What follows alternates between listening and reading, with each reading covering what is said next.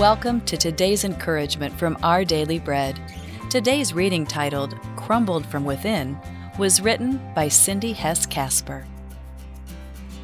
When I was a teenager, my mom painted a mural on our living room wall, which stayed there for several years.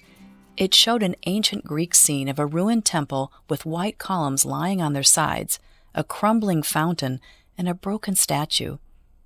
As I looked at the Hellenistic architecture that had once held great beauty, I tried to imagine what had destroyed it. I was curious, especially when I began studying about the tragedy of once great and thriving civilizations that had decayed and crumbled from within. The sinful depravity and wanton destruction we see around us today can be troubling. It's natural for us to try to explain it by pointing to people and nations that have rejected God. But shouldn't we be casting our gaze inwardly as well? Scripture warns us about hypocrites when we call out others to turn from their sinful ways without also taking a deeper look inside our own hearts. Psalm 32 challenges us to see and confess our own sin. It's only when we recognize and confess our personal sin that we can experience freedom from guilt and the joy of true repentance. As we rejoice in knowing that God offers us complete forgiveness, we can share that hope with others who are also struggling with sin.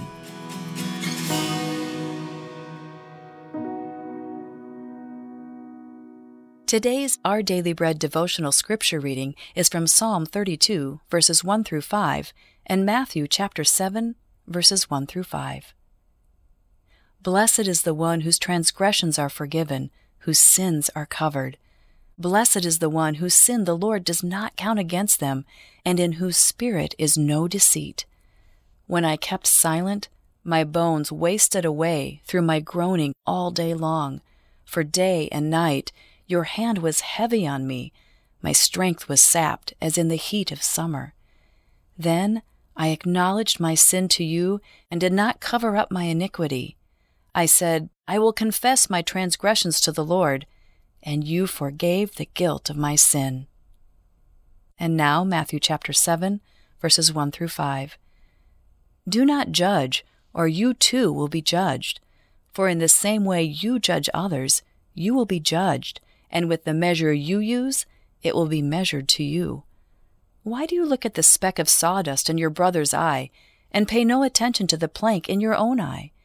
How can you say to your brother, let me take the speck out of your eye, when all the time there is a plank in your own eye? You hypocrite! First take the plank out of your own eye, and then you will see clearly to remove the speck from your brother's eye. Let's pray.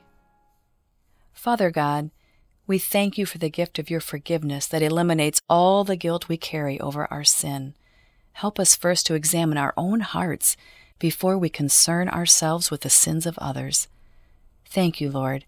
It's in Jesus' name we pray. Amen. Thanks for listening. My name is Rochelle Traub, and today's encouragement was provided by Our Daily Bread Ministries.